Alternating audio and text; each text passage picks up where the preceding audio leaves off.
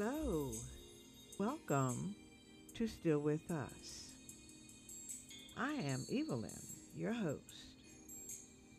If you recall, my name spelled backwards is My Love.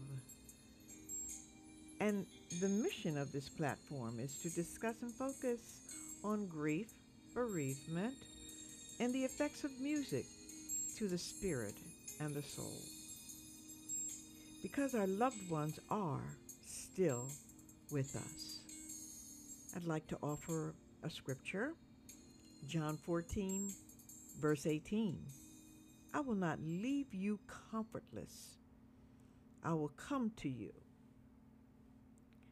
The episode features a message from one of our listeners and a good friend, and her name is Elloweena.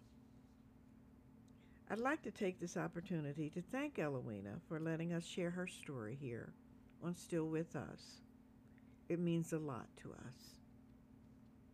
Elloweena lost her husband in 2019, and she writes that as a Christian and a kingdom leader, when my husband, who was deceased in 2019, it was a time that I prayed and read the word without ceasing and realized that my husband had finished his assignment for the Lord.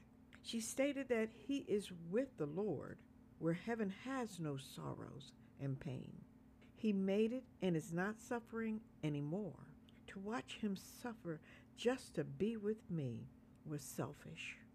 I remember our good and bad times. We all must leave one day, whether it be hell or heaven.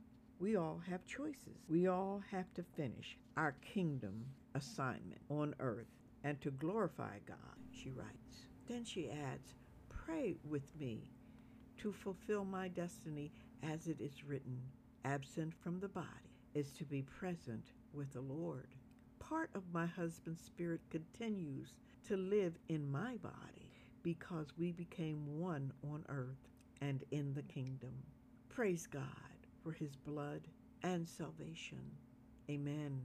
What a beautiful sentiment from Elloweena. I love that she stated, we became one, which says so much about still being around her spiritually, and she feels his presence. That's the wonderful part. It also leads one to know that she continued to pray and hold on to her faith in God. We all choose our own avenue of healing methodologies and choices. The avenue I chose was music. I called it music medicine, identifying my grief through music as a medicinal coping mechanism was soothing to my spirit. I began to look for songs, especially gospel, sacred type music, that would uplift my spirits and at the same time help me to hold on to my faith in God and the memories of my loved ones. Songs such as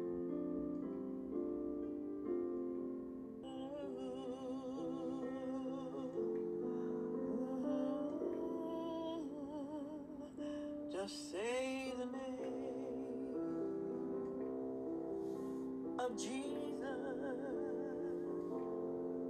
Say the name so precious. Say the name of Jesus. There is no other name I know that can calm your fears and dry your tears and wipe away your pain. And when you don't know what else to pray, and you don't know what else to say, just say the name. Say the name of Jesus. Say the name. So precious. Just say